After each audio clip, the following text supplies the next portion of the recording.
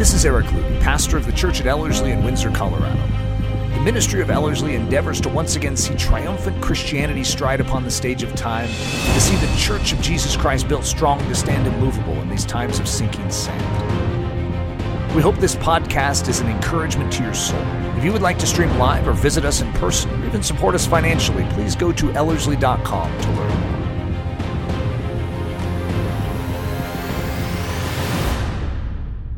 So I've been going through a series, and it's a series on spiritual gifts. Most pastors try and avoid this topic, especially if they're on the more conservative side of the ledger. And if you do venture into this territory, you try and put parameters up in the very beginning that don't allow you to get off the rails. And there's certain aspects of spiritual gifts that are just uncomfortable to deal with, and we've sort of gone straight into the fray of, just as a, for example, tongues and prophecy is just one of those. On the conservative side, just stay away from that. You can talk about the fact that this person has the gift of giving, and everyone applauds. And they're like, oh, and this person has the gift of teaching. Oh, and it sounds so good and so right, and as long as you just keep within the sane territory, we're going to be okay. Today I'm going to talk about apostles and prophets. And again, I've either lost, a few screws have come unloose in Eric Ludy, or Eric Ludy genuinely believes that this is important for the body of Christ. I'm going to vote with the second, and it's because when we do not tend to truth, the enemy notices and then fans into flame all sorts of issues around, which then bring confusion to the body of Christ.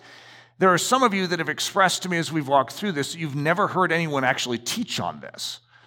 And just think about that, an entire life in the church and never having heard what the Bible teaches on this. What does that lead to? It leads to a vulnerability, because if we don't know what the Bible teaches, then when something does come in, it can cause us to question a lot of things. It's like, have you ever been taught this? This is what it says right here. And they're correct. It does say that right there.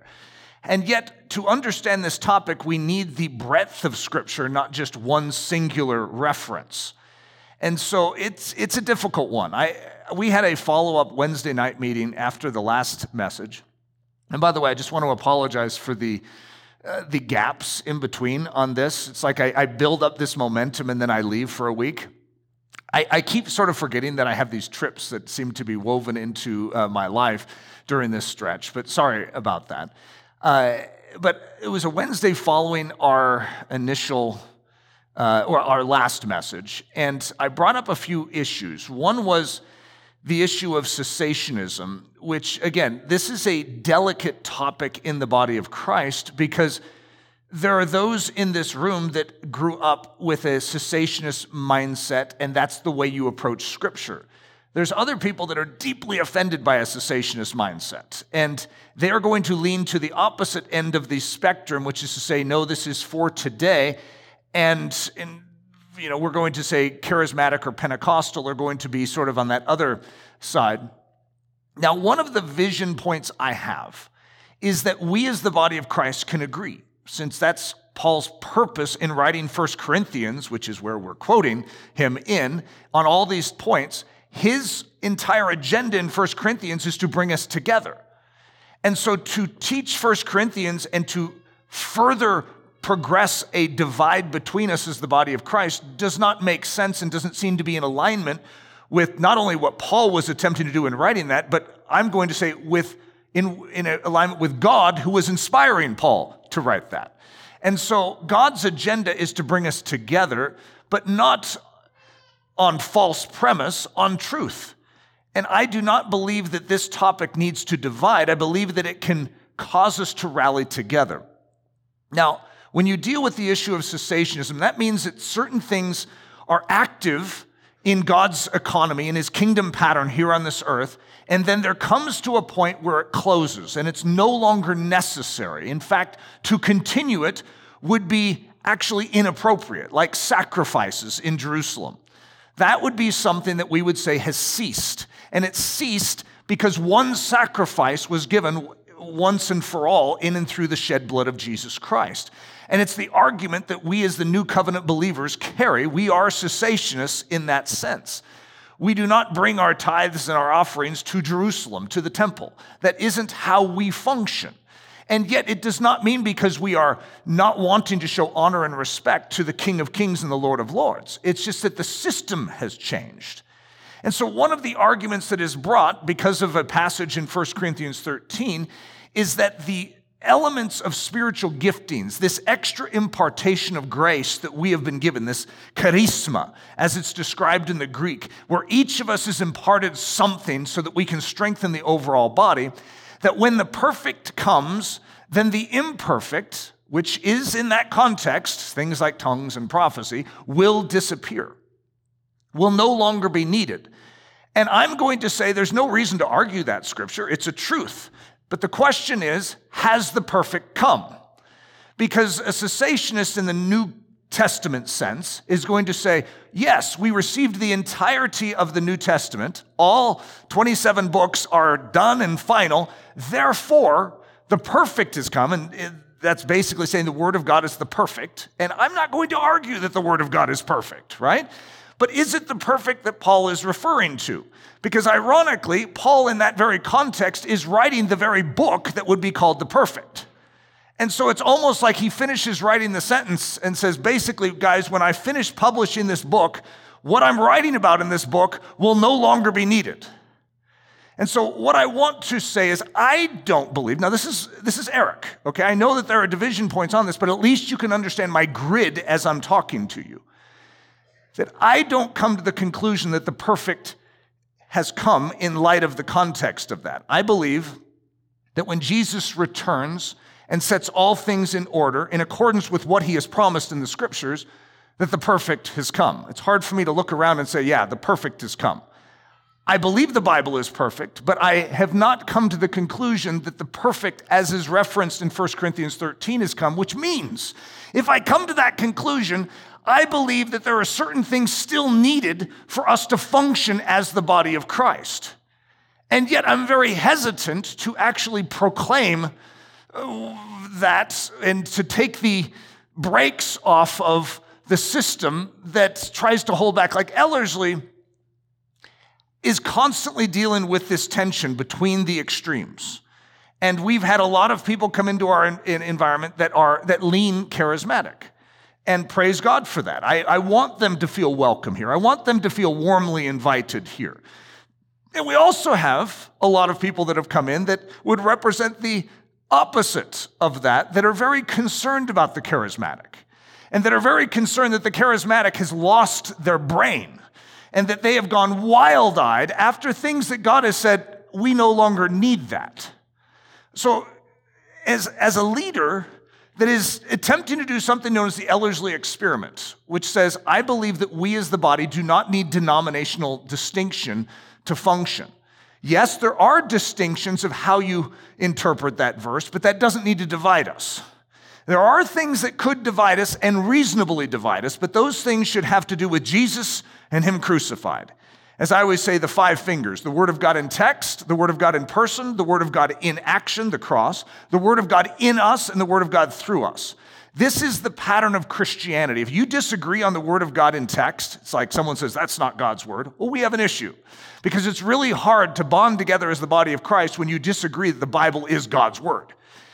If you disagree with the Bible being God's Word, then you're probably going to have a problem with God's Word in person being fulfilled in Jesus Christ. And so therefore, you've already undermined the very fabric of what makes a Christian, which is to believe the Word of God and what it says about the Word of God in person, Jesus Christ, and that what that Word of God in person did in action on the cross is everything that we believe in and rally around. So Paul says, Jesus and him crucified. And at Ellerslie, we call that the North Star. We fix our compasses to it. We don't fix our compass to spiritual gifts or to how we interpret one passage of Scripture in 1 Corinthians 13. We do not want that to color our relationship with each other, even though it very easily can. So I'm about to enter into a message that if I had a panel of 10 pastors around me and I said, hey guys, what do you think about me giving this message this Sunday? I would say probably 8 of them would counsel me to maybe rethink doing it. And there'd be one crazy guy in the bunch that's like, yeah, go for it. And I'm like, thanks, bud. And then I would go for it, right? I'm doing this because I do believe it is important for the times in which we live. It is delicate territory. It has a tendency to be a little more heady of a message than I prefer for the body of Christ as a whole. And yet I'm going to try and navigate through it and try and minimize the headiness as much as I can to make it as much down to earth for even the younger ones in here to understand. If you could grow up in the body of Christ and understand this, it would really help. Because there are people today that are saying that they're apostles. Well, okay, any of us, if someone came in and said that they were an apostle, what would that mean to you? Now, some of us look at that as a creative title, like pastor or bishop, and they just happen to be an apostle. That's not what they mean by it. What they mean by it is actually something very specific. And there are people that are going around today that call themselves prophets. So how do we respond to that? Is that normal? I mean, I've never called myself an apostle or a prophet, and maybe I'm just missing out on something, right? And maybe I should, because it sounds like a very noble title. Apostle Eric. Oh, that sounds great. And yet, when these people are arising in the church, there are people, for instance, I'll just give you an example, that believe that the revelation as a prophet that they're receiving today has a higher degree of heavenly strength to it than what Paul the apostle received from the Holy Spirit 2,000 years ago. They believe that the words they are receiving from heaven are of a higher grade than Scripture, which means they function first in the audience's mind that they reveal them to. In other words, this is better than even Scripture. So you would interpret Scripture through the words of that prophet, as opposed to testing that prophet against the Word of God.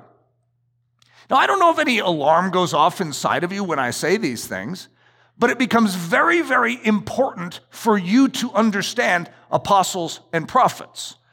So just as a fun side story, we had an apostle come here to the church, and a modern-day apostle, according to the definition of this rising movement called, which I don't think they call themselves this anymore, but at the time it was called the New Apostolic Reformation, or NAR, or NAR. They believe that the church is supposed to be under apostles like it was in the first century. So an apostle came here and gave me the opportunity to submit to him, my church. Well, I don't even know who this guy is. And so he gave me the statement that he is an apostle and every church should come under an apostle. And so I had the opportunity to come under him, to turn my church basically over to him. And I know this might sound like a shocker to you, but I said no.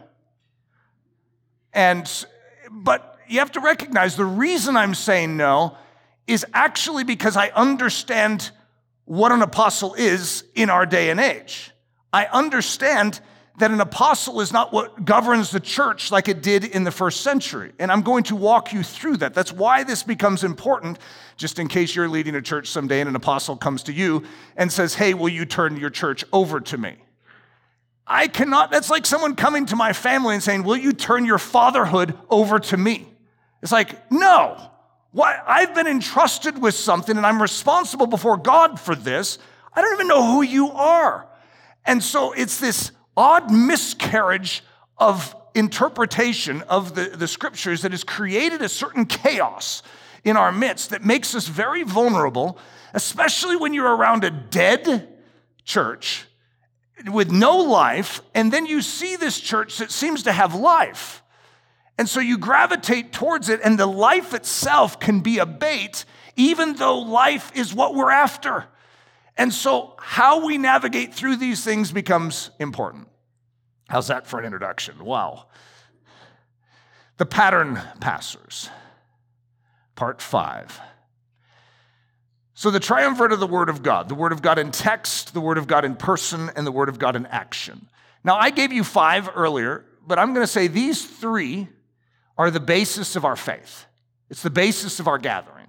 How we are relating to the Word of God in text is going to define how we relate to the Word of God in person. If you have a low view of the Word of God in text, you will end up with a low view of the Word of God in person.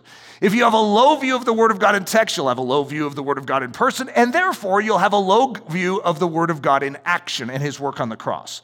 And that's exactly, I could give you all sorts of interesting examples to show you theologians who begin to diminish the Word of God and then how that ends up diminishing the person of Jesus Christ.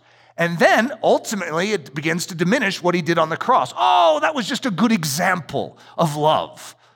No, that was God in the flesh giving up His life for me. He was taking a punishment upon Himself, and only God can forgive, and He is doing it right there. In other words, we are looking at the importance of actually esteeming the text because that's what enables us to esteem the man.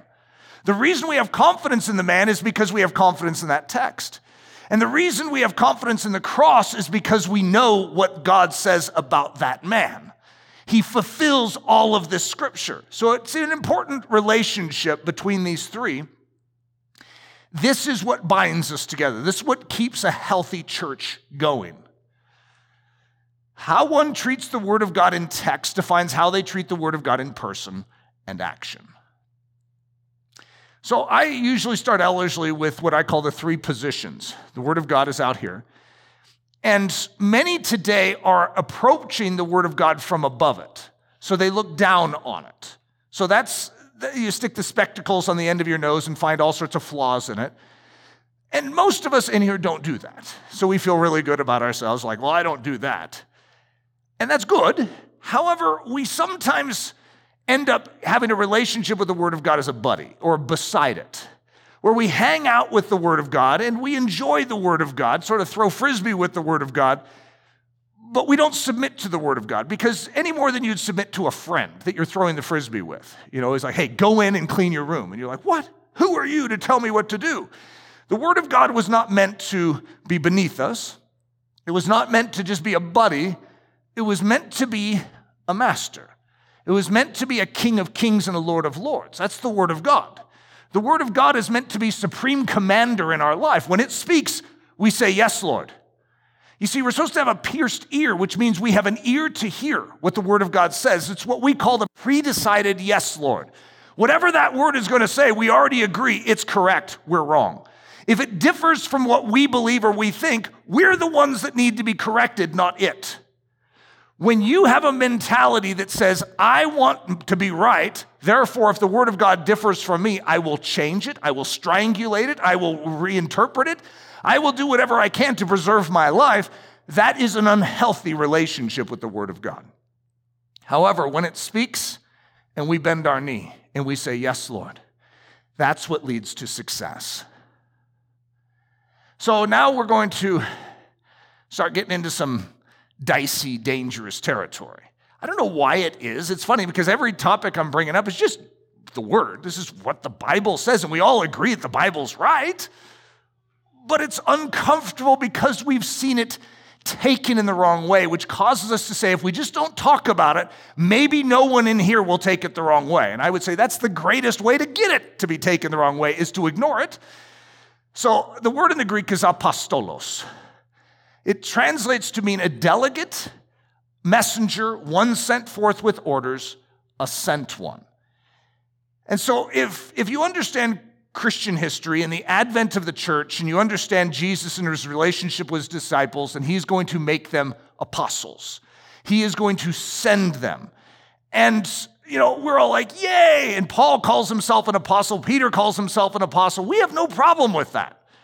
It's when some guy from down the road comes in here and calls himself an apostle that we don't know what to do with that. Because, I mean, is there a problem with that? Is that wrong to call yourself an apostle?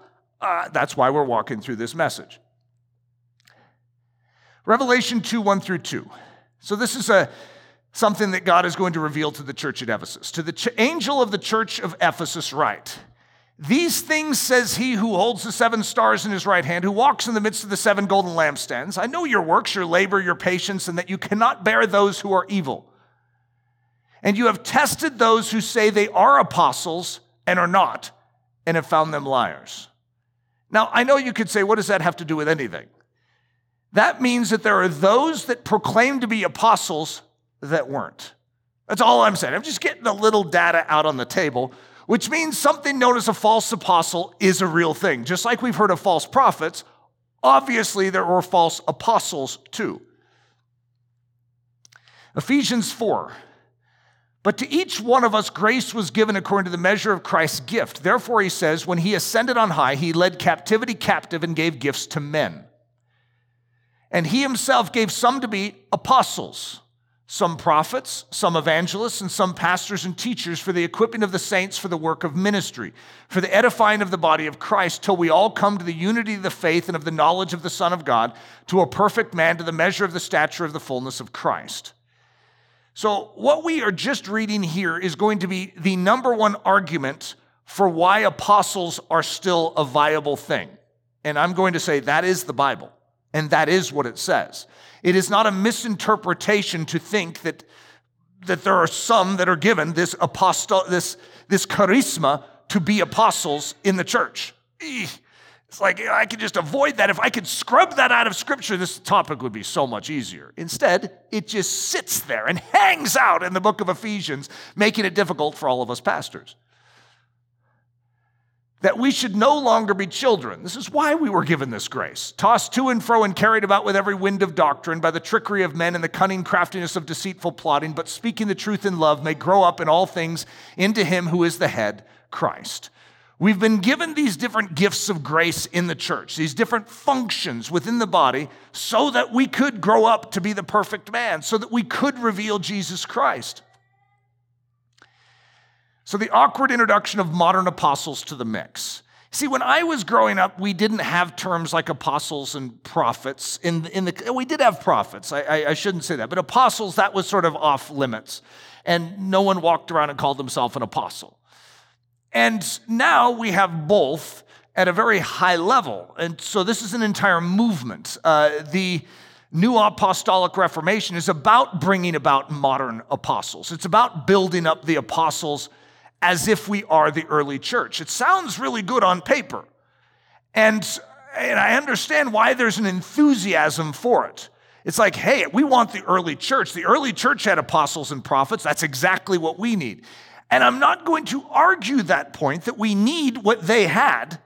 It's just that the way God has defined his system is different than the way it was when it started. An apostle. It's a fairly illustrious title. Throughout the past 2,000 years, even the greatest, most amazing Christian leaders have not assumed the title apostle. Athanasius did not presume such a title. Waldo, Luther, Wesley, and Whitefield did not assume the title apostle. Charles Spurgeon, Hudson Taylor, William Booth, and C.T. Studd, all men that changed the face of Christianity and modern missions in their day, all did not presume themselves apostles. Even Billy Graham, the modern equivalent of Wesley and Whitefield, shied away from such a grand title of apostle and instead bore the title reverend. So why the confusion? Now, I'm going to give something away here that is going to help explain something. Because there are apostles, there's a capital A on that, and there are apostles, lowercase a. When you capitalize something that's meant to be lowercase, it really makes things interesting. The anatomy of a capital A apostle. So we're going to go back and we're going to start building the case for how the word apostle was originally used and why someone was considered an apostle. So to do that, we need to go further back than you were expecting. And remember, the name of this message is Pattern Passers. That's going to be very, very important because indirectly I'm giving you a cue there. I'm actually sharing with you that apostles are pattern passers. So was Moses. Okay, Moses is a pattern passer. You're going to notice that these pattern passers all have something to do with the text of Scripture. Like somehow through them, God is going to give a pattern and then they are going to write it down. So Moses received a pattern to pass. According to all that I show you, after the pattern of the tabernacle and the pattern of all the instruments thereof, even so you shall make it. That's Exodus 25:9. Moses is going to spend time on Sinai in God's presence. So it's called on the mount, where something is going to be revealed to him. And so he is actually going to see, according to what we're going to see in Scripture following, he's going to see the tabernacle of God there. And in vivid detail, he's going to say it, and God's going to say to him, yeah, build it according to that pattern that I showed you. So Moses is going to receive a pattern, and then he is going to build that pattern, or he is going to establish it, but he's also going to be told to write it down as a memorial in a book. And look that you make them after the pattern which was showed you in the mount. That's Exodus 25:40.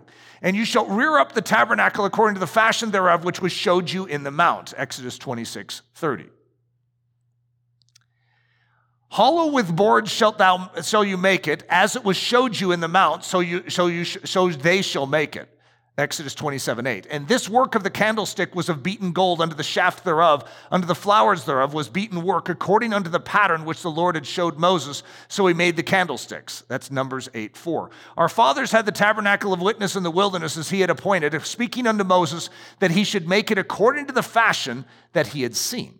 So Moses sees and then builds accordingly. And that's not an accident that I'm showing you that. I'm just getting something warmed up here. Who served unto the example and shadow of heavenly things, as Moses was admonished of God when he was about to make the tabernacle. For see, said he, that you shall make all things according to the pattern showed to thee in the mount. Moses has seen something, and then he's going to build it accordingly. David received a pattern to pass. So most of us understand that Moses was the one that built the tabernacle in the wilderness. But the tabernacle was almost a shadow of something to follow called the temple. And the tabernacle was a mobile house where there's going to be a permanent house set up. And then in the New Testament, just as a foreshadow of where this is going, we then are going to be likened unto a temple. So what we are seeing is a pattern is passed to these trusted ones that are known as prophets in the Old Testament, that then they are going to write it down, or they're going to pass it along, or they're going to build it. David also received a pattern to pass. Then David gave to Solomon his son the pattern of the porch. Well, how did David get that? David seems to have some pattern of this temple, and of the houses thereof, and of the treasuries thereof, and of the upper chambers thereof, and of the inner parlors thereof, and of the place of the mercy seat, and the pattern of all that he had. How did he have it?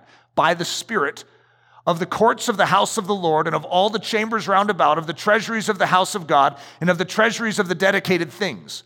All this, said David, the Lord made me understand in writing by his hand upon me. What an interesting description. Even all the works of this pattern. Moses is going to encounter God, and God is going to give him a pattern. David is going to encounter God, and God is going to give him a pattern. Moses receives a pattern for a tabernacle, a house. David is going to receive a pattern for a temple, a house. I'm saying these things on purpose, by the way, if you're wondering, what is Eric talking about? Well, hopefully it starts to tie together. The prophets received a pattern to pass.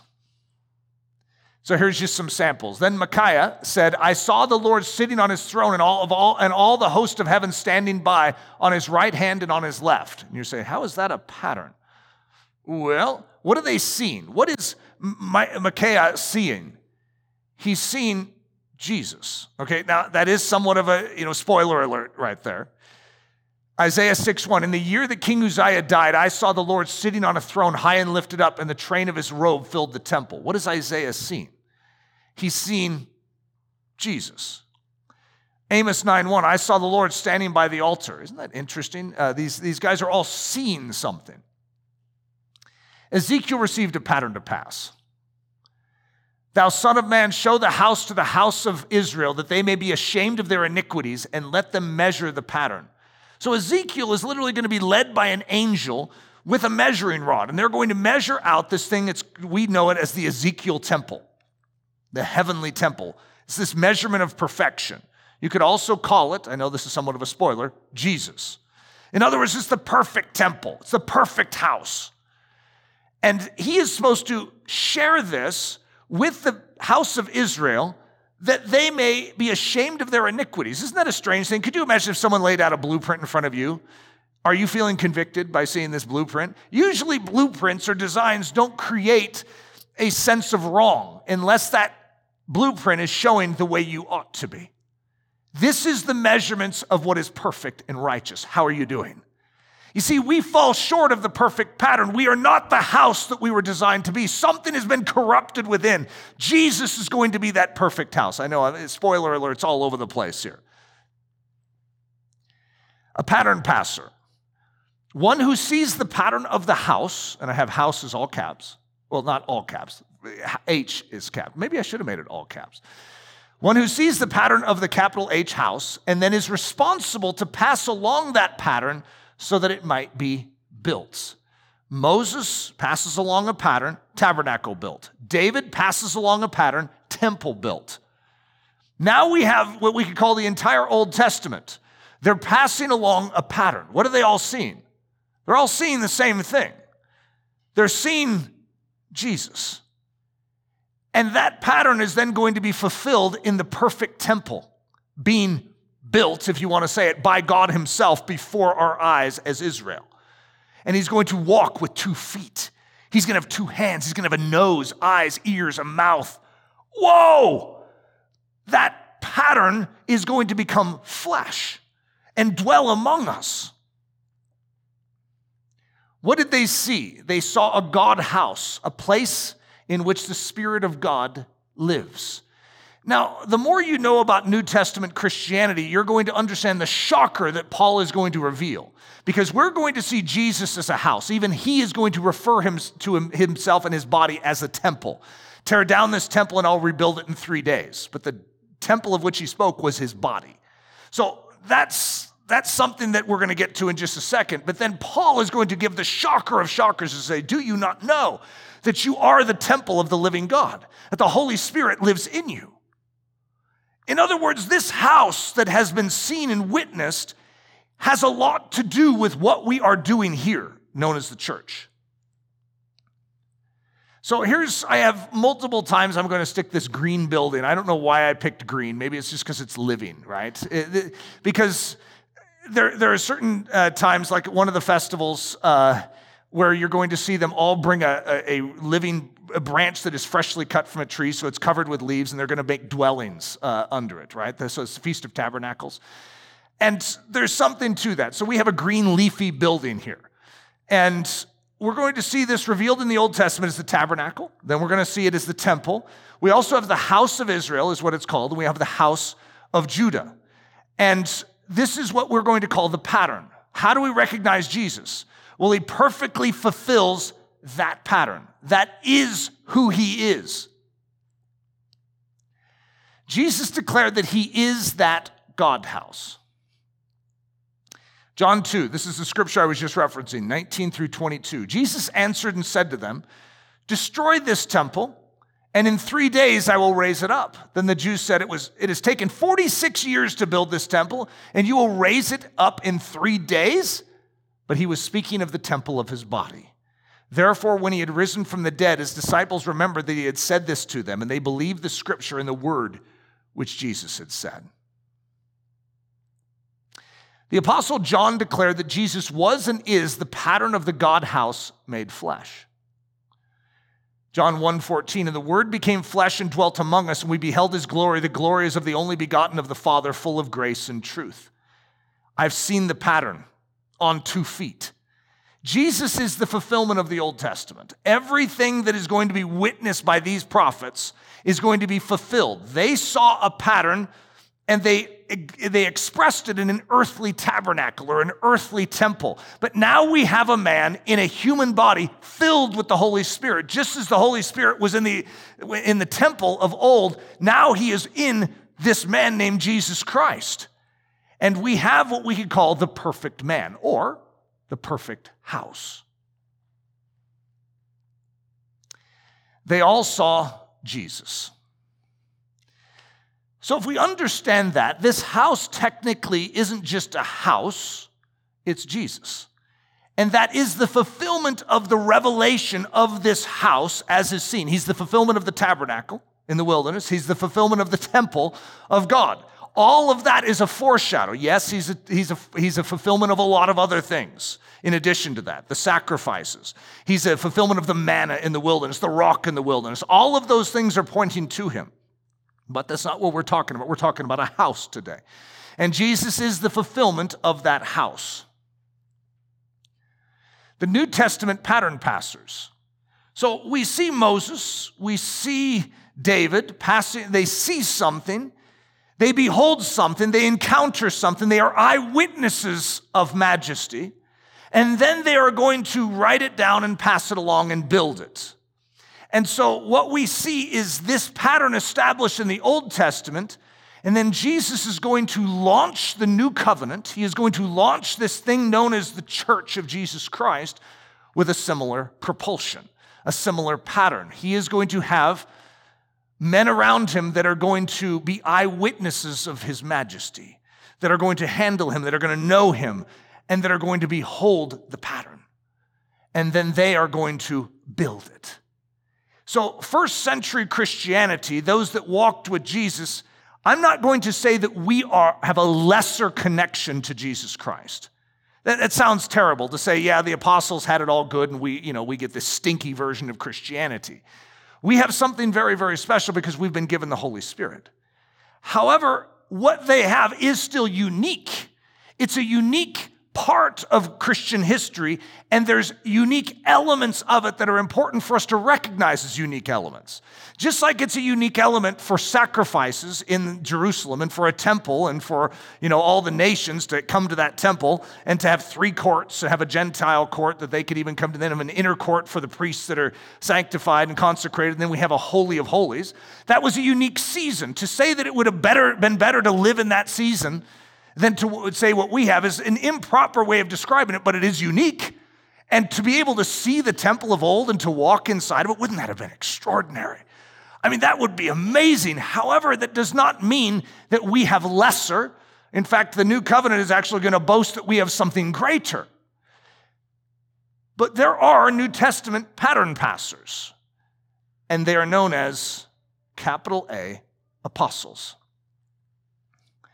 The Apostle Peter says this, "For we did not follow cunningly devised fables when we made known to you the power and coming of our Lord Jesus Christ, but were eyewitnesses of his majesty."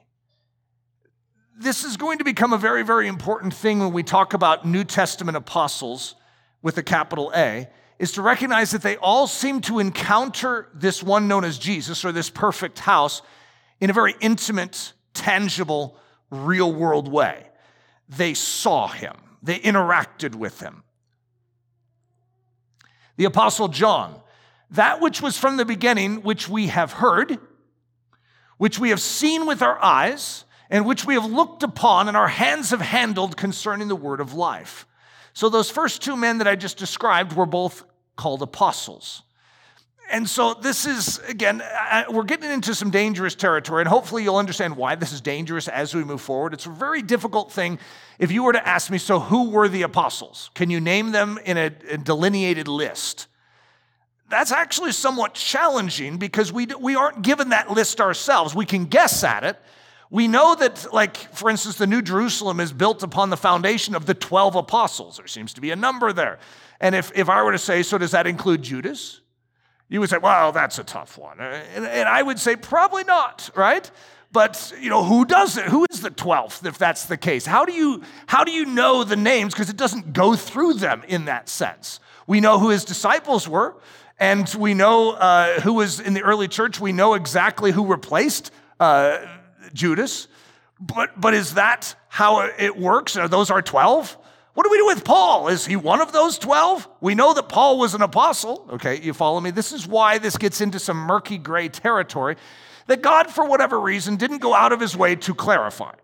He just sort of leaves it there with a question mark and says, do you trust me? The apostle Paul. "Then last of all, he was seen by me also." Isn't that an interesting way of describing it? That Paul himself, in relationship to this one known as Jesus, who we would say Paul had nothing to do with Jesus. Well, he was a contemporary of Jesus. He would have probably seen him speaking, teaching. He probably even could have been witness of the crucifixion. I mean, he was a witness of the resurrected Christ. We know that on the road to Damascus.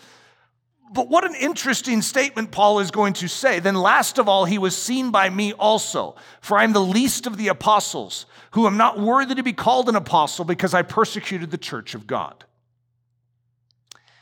So they saw the pattern for the perfect house.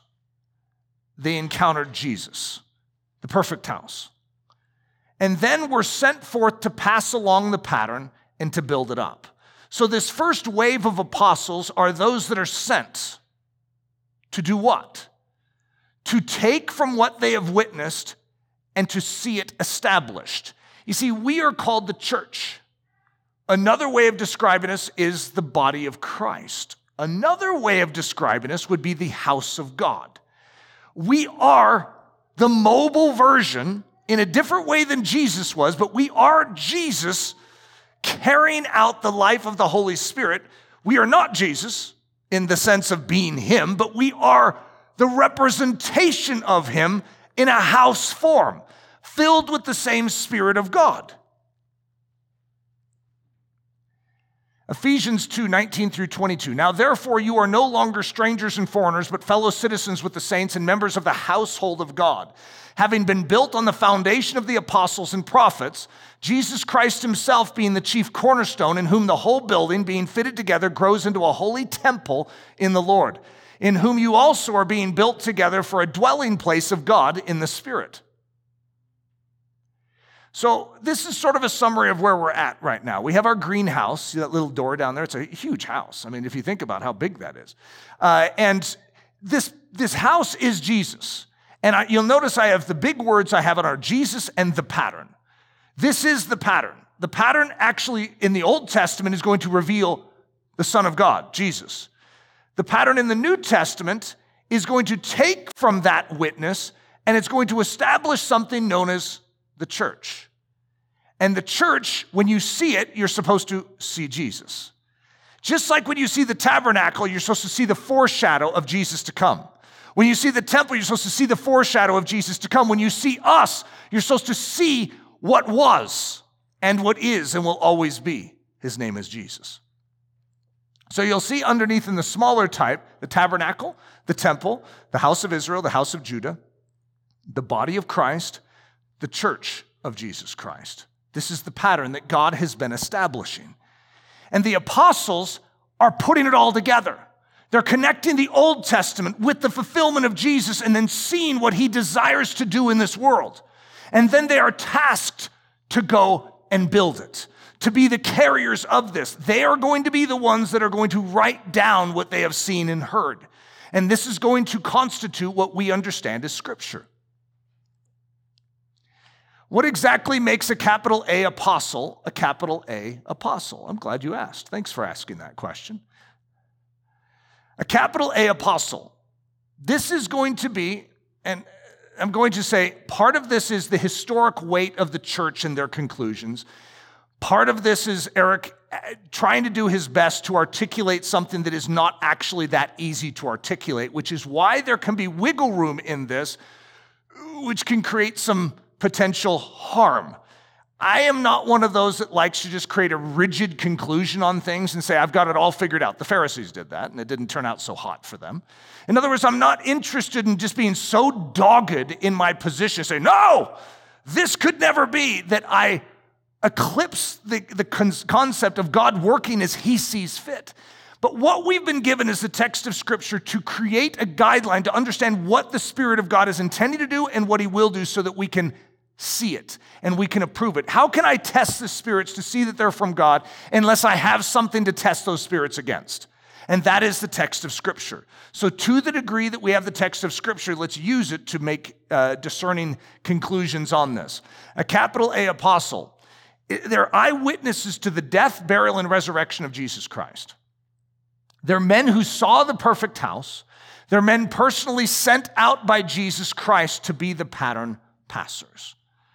That would be what I would say the classically understood way of describing the capital A apostles in history. So here's another way of saying it. They saw and then built what they saw. These pattern passers were simply known as apostles of Jesus Christ with a capital A. So as we navigate forward, you're going to notice that there's this lowercase a version of apostle that I've already awakened you to, which feels a little scary over there, depending on who you are. Some of you are like, let's get to that. I really want to know about that. Others of you are like, how about we just skip that? We don't need to talk about that. I feel very comfortable talking about the early church and the capital A apostles. This is comfortable territory for me. But like, for instance, Acts, when the apostles go run into the streets of Jerusalem speaking in tongues, most of us are fine with that. You know, I can handle that. It's when someone is running around in the streets of Windsor speaking in tongues that we have a little more difficulty, right? It's taking that from back then and moving it today that we don't have a translation for. I'm not sure what to do with it. That's not how the church functions. And in all of this, we are bringing up things that we have to have clear. Like if you have a whole bunch of strings that are supposed to be tied, we need to start tying them as the Church of Jesus Christ so that we know what to reasonably expect and to hope for. What we allow in our midst and what we say, no, that isn't how this works. Those are challenges. So let's look at what the scriptures say about Paul. Paul, called to be an apostle, Romans 1. Called to be an apostle of Jesus Christ through the will of God, 1 Corinthians 1:1. An apostle of Jesus Christ by the will of God, 2 Corinthians 1:1. An apostle of Jesus Christ by the will of God, Ephesians 1:1. An apostle of Jesus Christ by the will of God, Colossians 1:1. An apostle of Jesus Christ by the commandment of God, our Savior and the Lord Jesus Christ, 1 Timothy 1:1. An apostle of Jesus Christ by the will of God, 2 Timothy 1:1. An apostle of Jesus Christ, Titus 1:1. I think it's pretty clear. I think we have enough witness to conclude that Paul was an apostle. Peter, what does it say? An apostle of Jesus Christ, 1 Peter 1:1. A bondservant and apostle of Jesus Christ, 2 Peter 1:1. So this is going to become important as I'm trying to explain this. I have a capital A apostle written outside, but it's outside the pattern, not because it's not included in the pattern. I'm trying to give a visual for you to understand what they are seeing. What an apostle is seeing is they saw, they built, and they passed. What did they see? They are seeing this house.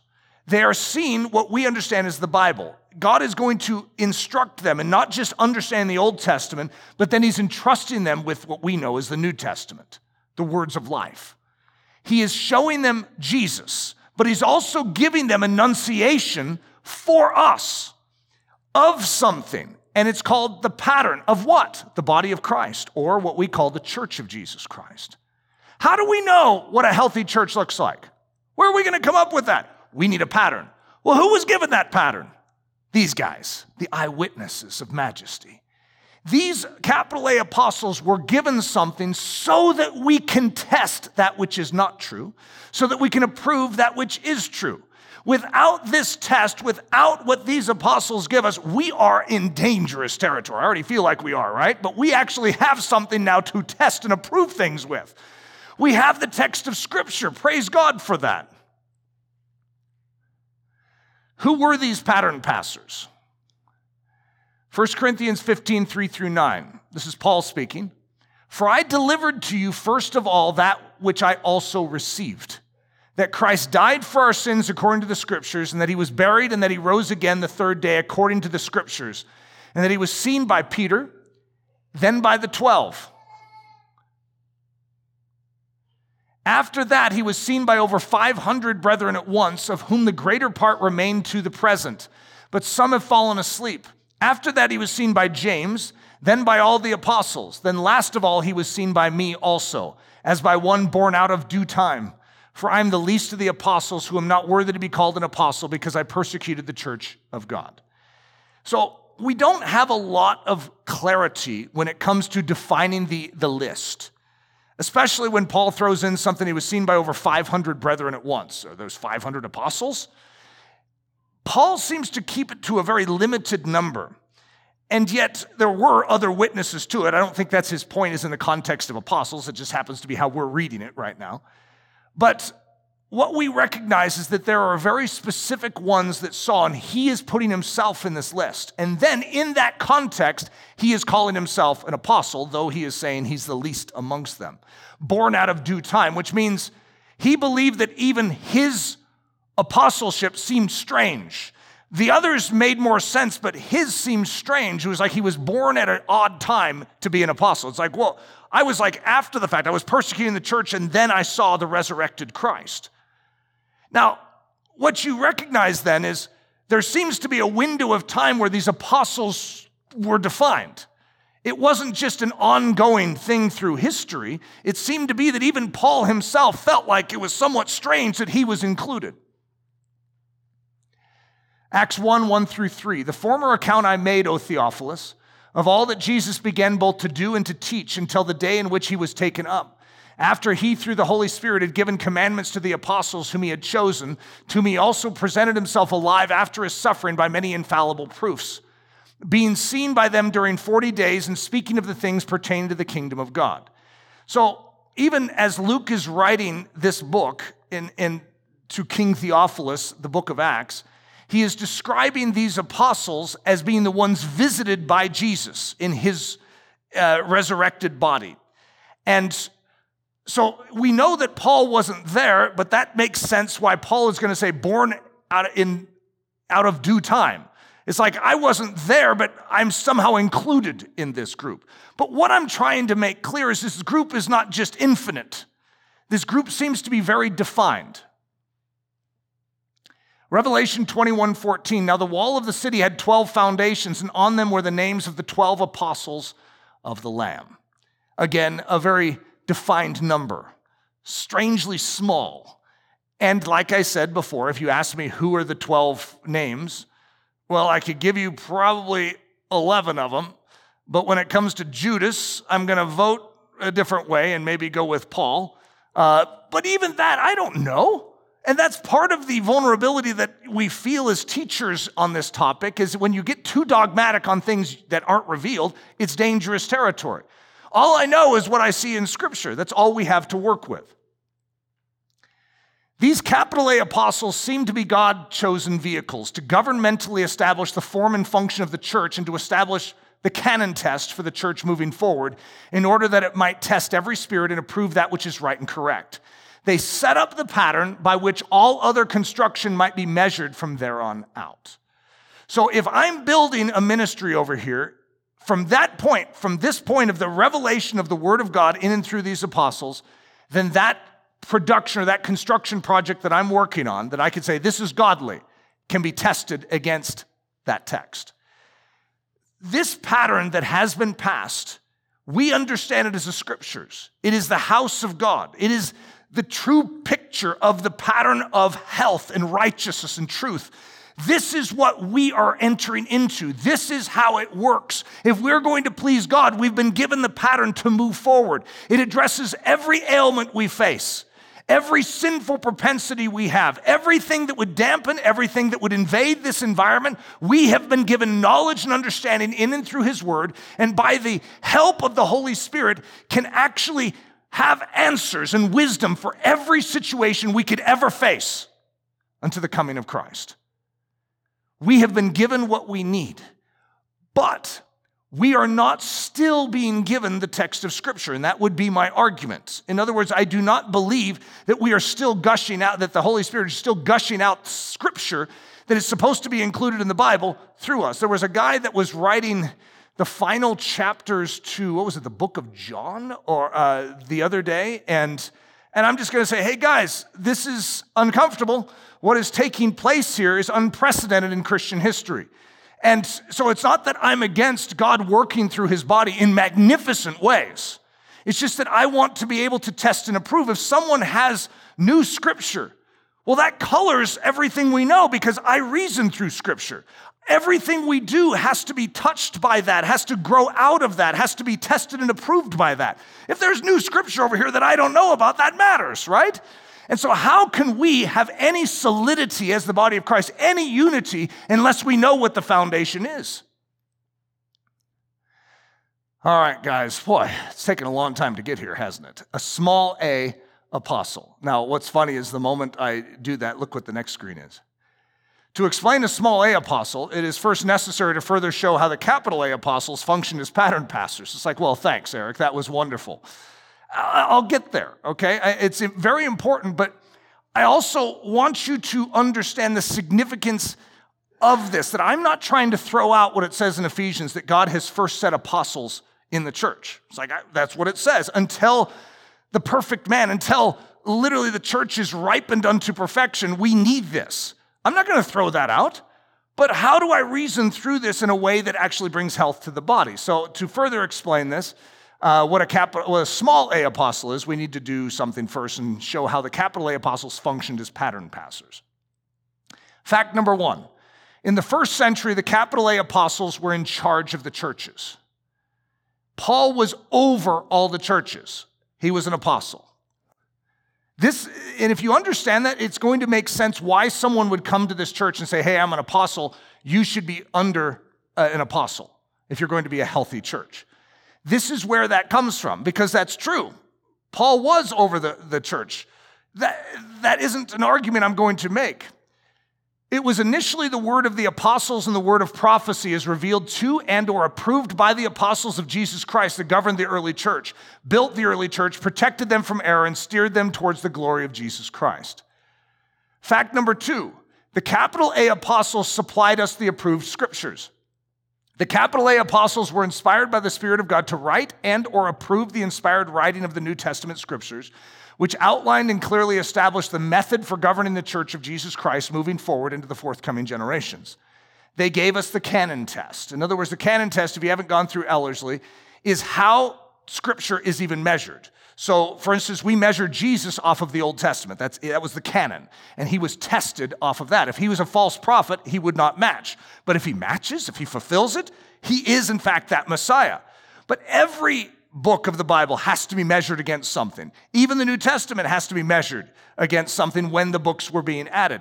But now that we have the canon, that becomes the test. It becomes the test for each of our lives individually. It becomes the test for our marriages. It becomes the test for our families. It becomes the test for our churches. We have something to measure against. They gave us the canon test. They showed us how the house of God, the church, ought to be built.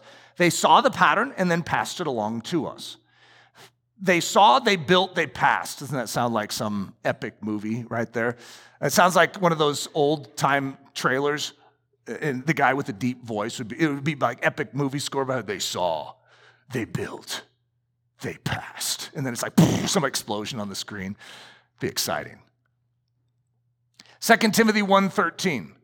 So this is in the New Testament. Hold fast the pattern of sound words. Paul knows that they have passed along to the next generation a pattern. What pattern is that? It's the pattern of sound words. Where did he get that? Well, that's coming as a derivative of the walk with Jesus, the relationship with the Holy Spirit, where God is establishing, just like he did the tabernacle, just like he did the temple, he is establishing another house. He is establishing the church of Jesus Christ. Hold fast the pattern of sound words which you have heard from me in faith and love, which are in Christ Jesus. 2 Timothy 2:2, and the things you have heard from me, remember that pattern? Among many witnesses, commit these to faithful men who will be able to teach others also. What you're seeing is a pattern pass. That Paul is going to pass on to Timothy something. It's the very thing, it's this pattern. And then Timothy is supposed to entrust it himself. You see, what we are in the business of here at Ellerslie is passing along that pattern. But it's not to invent the pattern. It's not to create a new pattern. It's to pass along that pattern. The pattern that came from Jesus, which fulfilled the entire Old Testament, and then was passed to the apostles, who were eyewitnesses of his majesty, and then clarified what that pattern was and gave it to us, and then gave it to Timothy, and then gave it to every subsequent generation, and here we are with this same pattern. What are we supposed to do with it? We're supposed to be trained in it, and then we're supposed to implement it and pass it along. So what did the capital A apostles say about there being more apostles? You see lowercase a apostles, guys. You still want me to go on? We could stop right here. They seem to indicate that there will indeed, be those who are lowercase a apostles in the church even after the capital A apostles finish passing along the pattern. Oh, no. You see, everything in life would be so much easier if God just made it clear, instead of one little passage in 1 Corinthians 13, about tongues and prophecy still being active and giving us a little better book than 1 Corinthians, which is a rebuke correction book on how they're misusing it. Show us how to use it. Instead, we have so much complexity over this issue. I feel the same way about this. First apostles, we want those in the church. Like, are you sure you want that? You know what's going to happen? In the year 2020, we're going to have something known as the New Apostolic Reformation because of that. I mean, God, you have to be watchful here with what you reveal. You see, all of Scripture can be mishandled and can be unrightly divided. It is up to us to know the Scripture so that we can test and approve the spirits, so that we can know when it's the flesh instead of the Holy Spirit, so that we can give a guard to the church of Jesus Christ and not just be swayed by every wind of doctrine that comes through. Ephesians 4, 7 through 8, and he himself gave some to be apostles. That's a lowercase a there. And how long will those apostles be there? Till we all come to the unity of the faith. Not exactly sure that we've arrived there. And of the knowledge of the Son of God, to a perfect man, to the measure of the stature of the fullness of Christ. I don't know how many of you want to go on record saying we reached that point. And so, it would be safe to say, if we're in agreement with Scripture, it would be pretty obvious, even a child could come to the conclusion, that would mean that he has still given us apostles. 1 Corinthians 12, 27 through 31. Now you are the body of Christ and members individually, and God has appointed these in the church. First apostles, second prophets, third teachers, after that miracles, then gifts of healing, helps, administrations, varieties of tongues. Well, that's quite the list, isn't it? And guess what's in there? Apostles and prophets. Now, you notice I'm not saying a lot about prophets, but the same things I'm saying about apostles, there's going to be a capital P prophet, and there's going to be a lowercase p prophet. And so, it's the same principle. Are all apostles? Are all prophets? Are all teachers? Are all workers of miracles? Do all have gifts of healing? Do all speak with tongues? Do all interpret? But earnestly desire the best gifts, and yet I show you a more excellent way. And that's the end of 1 Corinthians 12, which is then going to lead to love at the very beginning of 1 Corinthians 13.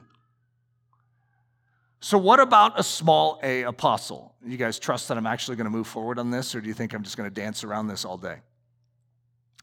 The capital A apostles do, in fact, talk about more apostles in the church outside of themselves. And it appears that these lowercase a apostles are needed in the church for it to succeed and are uniquely gifted and equipped for their work by God himself. However, these apostles are not like the capital A apostles with authority over the global church and with unique position to lay out the original form and function of the church. They are not eyewitnesses of Jesus' death, burial, resurrection, and current glorified condition. They were not present with Jesus in the first century when he was here on earth in bodily form to give the capital A apostles their sending commission straight from him personally. And they are not recipients of the words of new scripture and authoritative canon text. These apostles, lowercase a, that the capital A apostles seem to be referring to are small a apostles.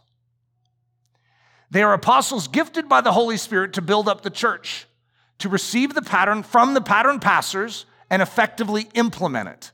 They are sent ones that go into all the world to preach the gospel and establish churches in perfect agreement with the pattern that was passed. But they are sent ones that are sent by the church, not directly by Jesus Christ. Now, that could be an argued point of semantics. We're all sent by Jesus Christ. However, your sending mission is actually out of a local church. It's not just from Jesus. You're actually being sent by the body of Christ. That is a key distinction here. Typically, historically, the idea of apostle has been church planters and missionaries. Those are the ones that do the function of the lowercase a apostle in the church. They are trained up in the church to understand the pattern of church and then to go and establish it. But where did they get the pattern from? They didn't invent it.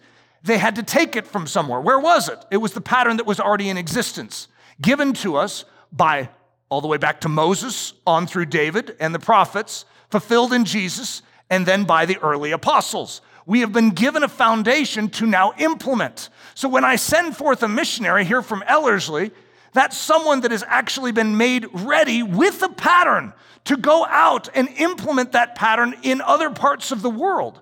When someone is establishing and planting a church, you don't want to do that lightly. You need to know the pattern.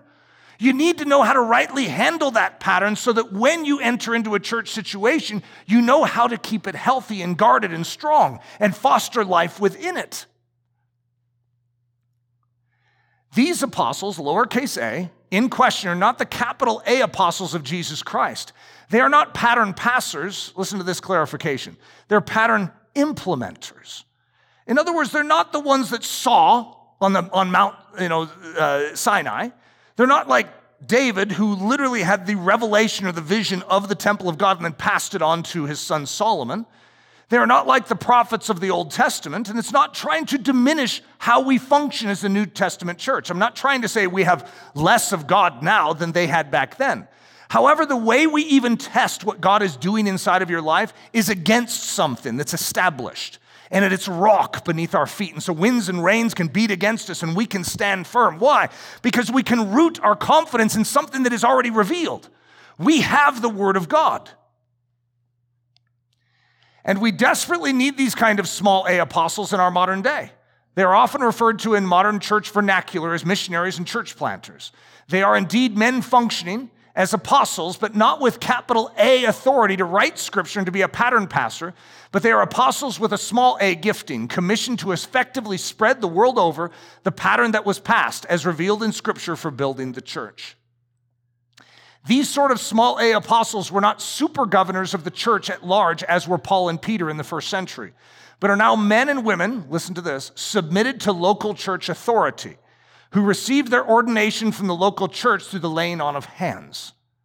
This next generation, following the apostles, are going to impart authority in and through a local church system, not through a super governance system of like Paul and Peter. Paul was over all the churches, but then he is going to hand off individual authority to the churches, and now the churches actually are going to be microcosms of the whole, so that something can be sent out from the church, not to govern the church. So here's another picture. You guys are enjoying this greenhouse. And you'll see the apostles are going to see the pattern, and they're going to describe the pattern, and they're going to pass along the pattern. And that's what the first generation of apostles is doing. And what we're going to receive is something known as the Bible, or the pattern. The pattern for what? The body of Christ, the church of Jesus Christ. Inside that house is a needed function. What is that function? I put it down there by the door so you can see it. Apostles.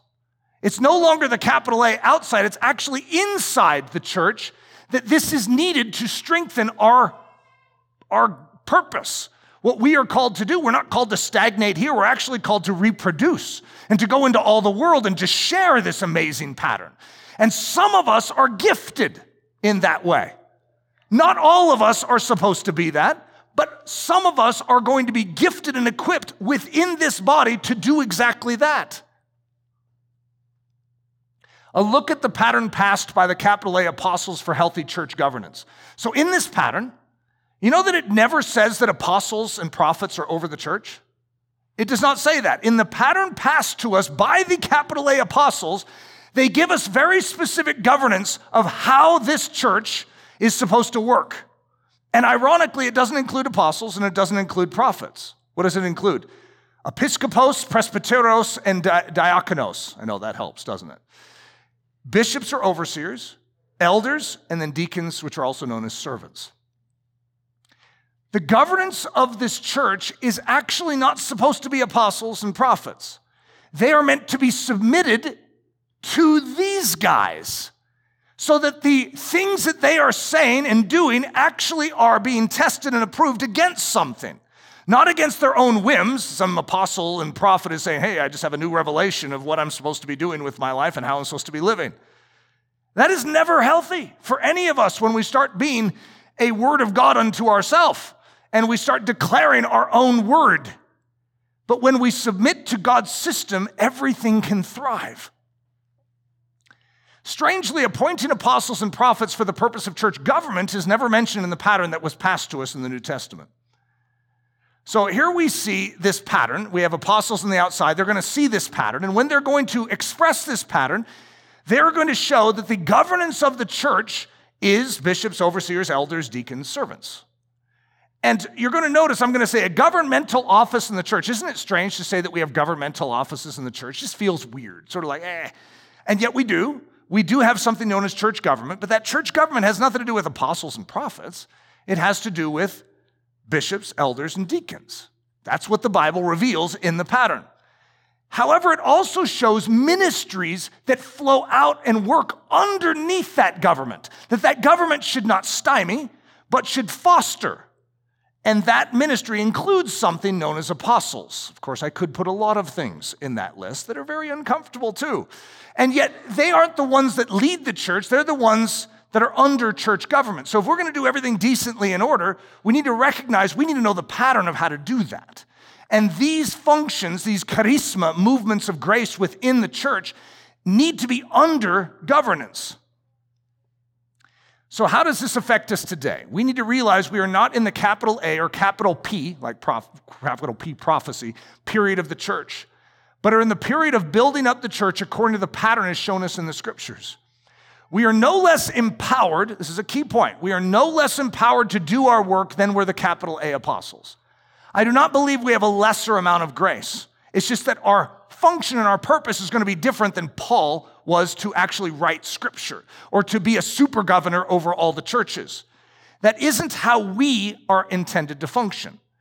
So we have the pattern because of that, and we are no less given the power of the Holy Spirit to implement that pattern. But we are constrained to build according to an existing pattern. Now, some of you get mad at that. It's like, oh, come on, we love creativity. God is very creative. But for our protection, he doesn't change either, though. He's the same yesterday, today, and forever. And that house doesn't alter. It's just sort of the same. That house has the same nature, the same construct, the same measurements that it has always had. So we are constrained to build according to an existing pattern. It's called the Scriptures. For the Holy Spirit will never build anything contrary to the Scriptures. The days of the pattern passers is ceased. The day of the pattern defenders, pattern implementers, and pattern champions is in full stride. And we need small a apostles in order to properly defend, implement, and champion this beautiful and almighty pattern.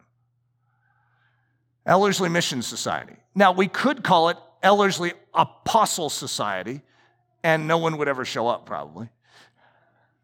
That's what missionaries are. In the understanding that I would have in appropriating Scripture are those that are sent to share that pattern, sent to let others know about this great green house with a little white door.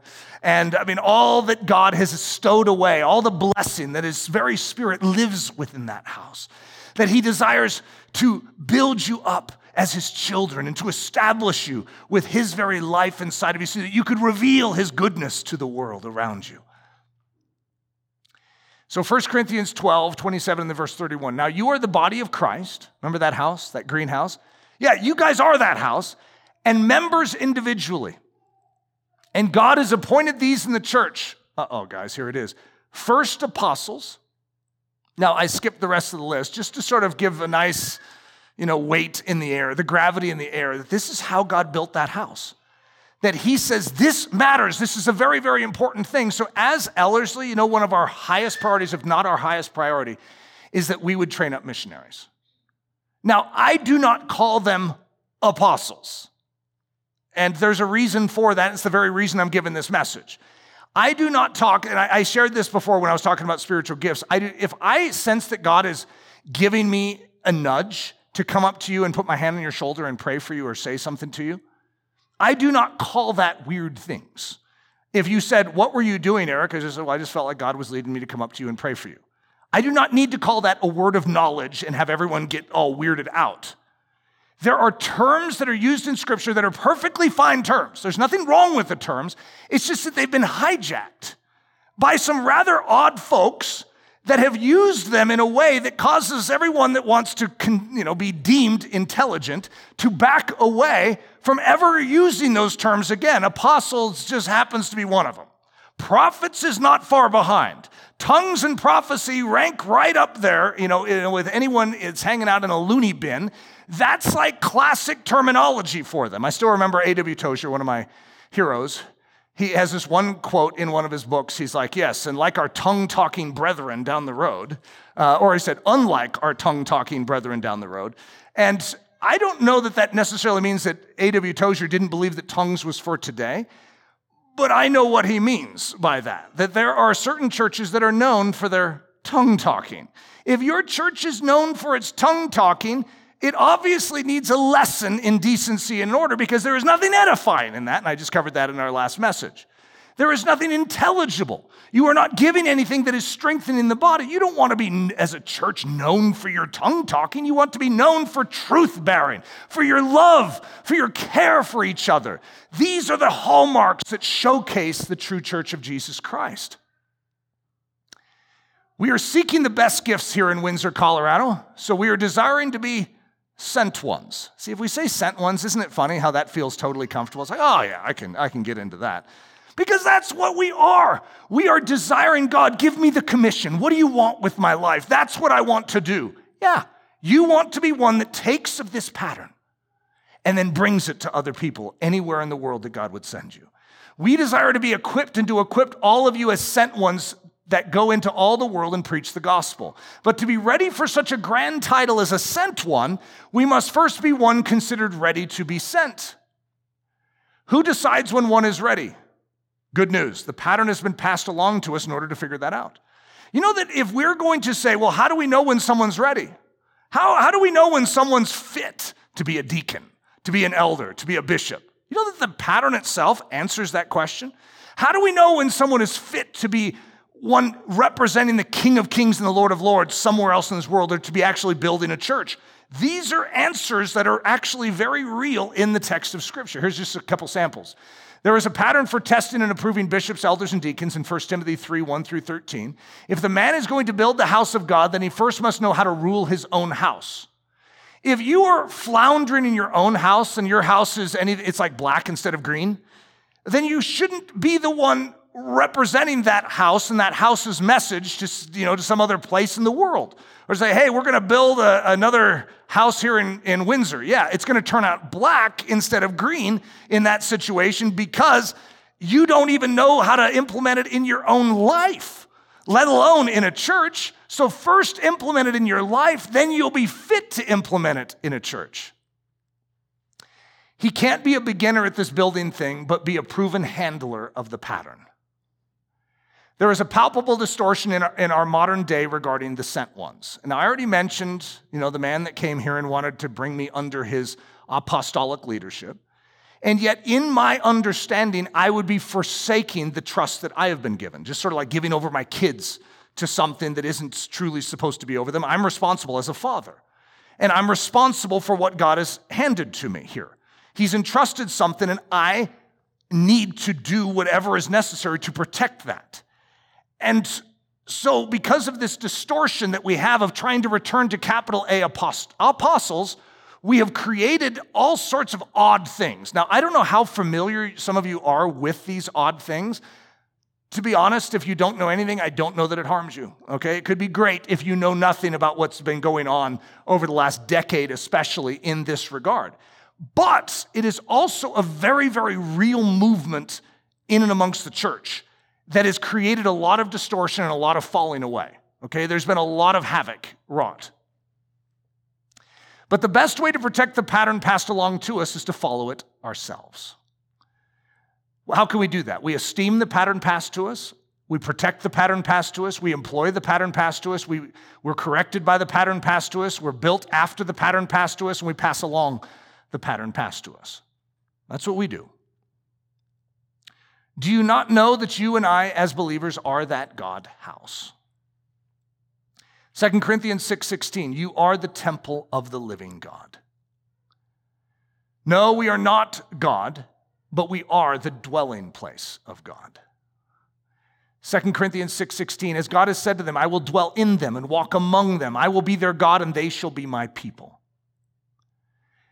And just as Jesus was the Word of God in personable, actionable form, get this, guys, this is so powerful, so he has given us his Holy Spirit that we might be the very personable expression of Jesus Christ to this world, the house of God in loving action. 2 Corinthians 3:2-3. You are our epistle written in our hearts, known and read by all men.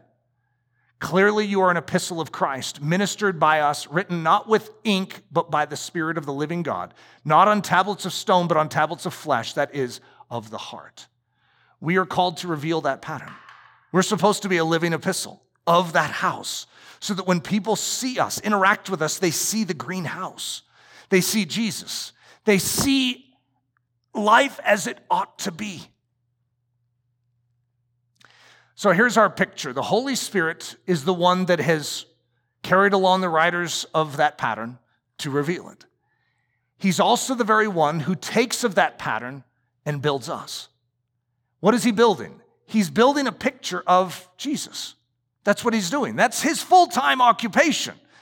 He's going to convict us of sin to do that. He's going to train us in righteousness. He's going to reveal to us the pattern. And he's going to convict us over that pattern. He's going to lay out the blueprint and say, hey, how are you doing here? But what he's going to do is he's going to build this picture of Jesus, which is known as the body of Christ, or the church of Jesus Christ. Now, in that house are apostles, capital A apostles. We cherish our heritage. It's a great cloud of witness that is leaning in and watching how we live in this life. But in its function, we are the sent ones. We are those that are esteeming to be the ones that are sent to carry out this message of a greenhouse. I know greenhouse is such a funny statement, but of this amazing temple. That's you and me and all who believe. We're in that house. This is the heritage of all those in faith, both up to this point and to come. We all share in this common union or communion in Christ. Hebrews 3:1-6. This is how we're finishing. Wherefore, holy brethren, partakers of the heavenly calling, consider the apostle and high priest of our profession, Christ Jesus. Isn't that interesting that Jesus is called an apostle? Who was faithful to him that appointed him, as also Moses was faithful in all his house. For this man was counted worthy of more glory than Moses, inasmuch as he who has builded the house hath more honor than the house. For every house is built by some man, but he that built all things is God. And Moses verily was faithful in all his house as a servant for a testimony of those things which were to be spoken after. But Christ is a son over his own house, whose house are we, if we hold fast the confidence and the rejoicing of the hope firm unto the end. Whew. Guys, one of the things that I am very passionate about, if you haven't figured this out, is I do not want to quench what God intends to do in his church. I do not want to be so watchful, so careful that I end up excusing all that God intends to do under the banner of conservatism. And if I'm just conservative enough, we will never lose our brain, we will never go wild-eyed, our hair won't go and we won't end up in leather and loincloths and, popping locusts and wild honey. And we won't look like that kind of a Christian. I desire what God desires. Whatever his pattern is, I say we submit to it. Whatever he intends us to look like, even if it's fools to the world around us, we say, I'm game. Because is he not worthy to receive everything that he deserves? He has given us life. He has given us his pattern so that we could thrive. My prayer for each of my kids through this entire season, and they're joining me in it, is that each of them would know that they know that they know that the Spirit of God dwells within them. They wouldn't just know it theoretically, but they would know it actually, experientially, that they could testify of a full assurance of knowing that they're not just in Christ, but that Christ is in them and that they are the house of God.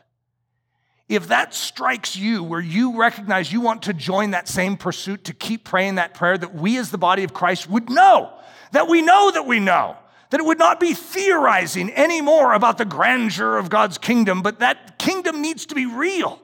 It's supposed to invade our life. And if that kingdom has not invaded you and set fire to your soul, that altar is lit within you.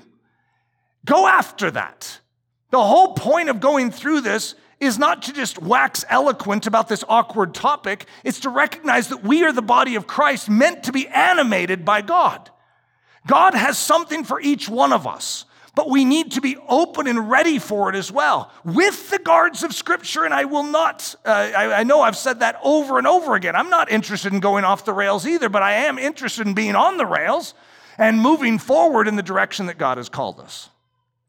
Father, only you can accomplish this. This is something that we are so utterly dependent upon you for. And I pray that you would work wonders and miracles in our midst to train us in these truths, to protect us from the extremes on either side, whether it's extreme conservatism or extreme brainlessness. Lord, I pray that the Word of God would be our governor, our guide, the truth that leads us, the truth that sponsors life, the truth that sets us free. We pray this in the name of Jesus. Amen. This message was brought to you by the team at Ellerslie Discipleship Training. At Ellerslie, we are laboring to rouse the Church of Jesus Christ out of its lethargy and build brave-hearted Christians for such a time as this. Listen to our weekend message live at 9 a.m. on Sunday mornings, or join us for Daily Thunder Monday through Friday at 8:15 a.m. For more information, go to live.ellerslie.com. We invite you to visit us at the beautiful Ellerslie campus in Windsor, Colorado for a day, a week, or an entire season of gospel-centered spiritual training. Learn more at ellerslie.com. Thanks for listening.